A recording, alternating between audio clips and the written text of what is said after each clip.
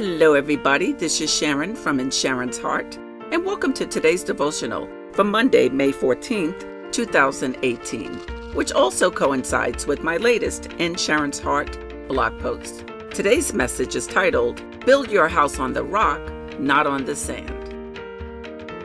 Is your footing secure?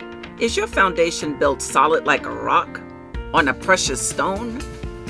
Matthew 7 verses 24 through 27 says, Everyone who hears these words of mine and does not put them into practice is like a foolish man who built his house on the sand, says the Lord.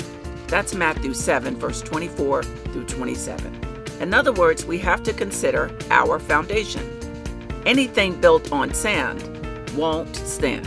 I think we all know that. It won't stand because the foundation will be unstable and unsafe. It has to be built on a solid, reliable foundation.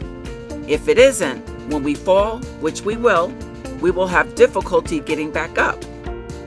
It's so much easier for us when we have a steady foundation because that means it's a foundation built on God, solid, the rock, which makes the foundation more durable, which makes us able to sustain any difficulty we might have.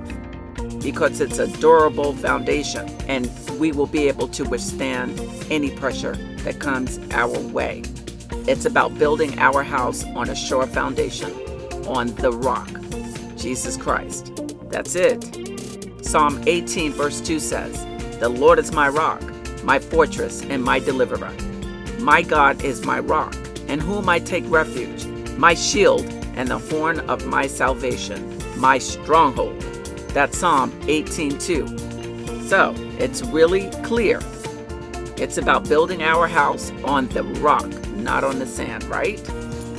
That way, we'll be able to stand. Be encouraged in that, everybody.